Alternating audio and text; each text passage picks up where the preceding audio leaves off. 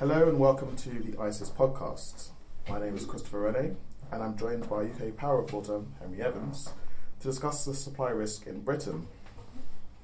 So in February recently there's been a couple of announcements about coal plants coming offline. Two big ones have been SSE's Fiddler's Ferry, which is of course closed in March, and ENGIE's Rugeley, which is due to be phased out sometime in the summer. So a couple of coal plants coming offline and supply changing. This has led to market participants taking a greater interest in the Winter 16. So Henry, how has this actually affected capacity margins in the UK, these changes? Yeah, so capacity margins were already under quite a lot of pressure before these announcements at the start of February. We had several companies announcing last year that they plan to bring coal plants offline during the course of this winter and at the end of March. And now the two announcements at the start of February has really put a lot more pressure on margins for next winter, to the point that National Grid data indicates that surplus capacity during peak demand next winter could be negative, indicating that demand could outstrip supply in the wholesale market during our afternoon, evening hours next winter. So we're at the stage now where a lot of coal plants have indicated they're closing and capacity is under pressure quite severely. So these really are, big changes in thermal generation. We're seeing in the UK power market, and I'm guessing with any big changes in the market, it's going to have sort of a significant impact on prices, particularly winter products. Is that what we've been seeing in recent weeks? Yeah, so immediately after those announcements, which came in the first week, second week of February, we saw a lot of risk priced into the outright winter contract, and also the spark spread contract, which indicates the difference between the gas and the power contract.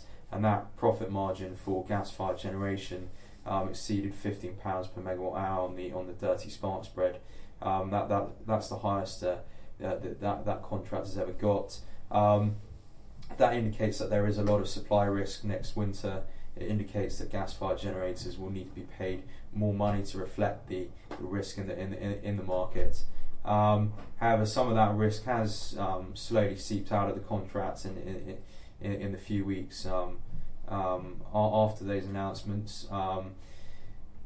It sort of indicates that the risk has really been fully appreciated for next winter yet. A lot of traders I speak to say that once you get further into the year, nearer to the delivery of that contract, say around Q3, then people will start realising actually how much risk there could be in terms of supply next winter.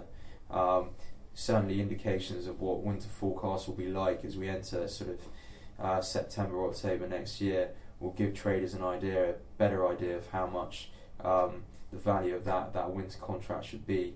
But at the moment, weak fundamentals driving the prompt market at the moment, the mild winter we've had, high storage levels for gas, that all seems to be sort of filtering through to sort of softer trading on the forward winter. So you mentioned, I guess, a lot more risk premium on the front winter, which I guess makes sense. Like I said, a lot of coal plants have been phased out this year. Can you give us an indication on what might happen in? Can you give us an indication of what could happen to winter contracts very further out? Is this going to be a constant threat, do you think, this changes in supply? Yeah, so it's difficult to say beyond this winter. I mean, the start fact is that we don't have, or we hardly have any new conventional capacity being built out to 2020 at the moment. We've got one new gas plant coming on this year, ESB's Carrington. Beyond that, it's all a question of how much conventional capacity that we have operating at the moment, how long that stays open, and obviously under the most threat is the existing coal-fired plant that we have. One significant announcement that was made a couple of weeks ago was the government's decision to bring forward its new capacity market mechanism for subsidising conventional power generation. They've brought that forward from the start of winter 2018 to winter 2017 now.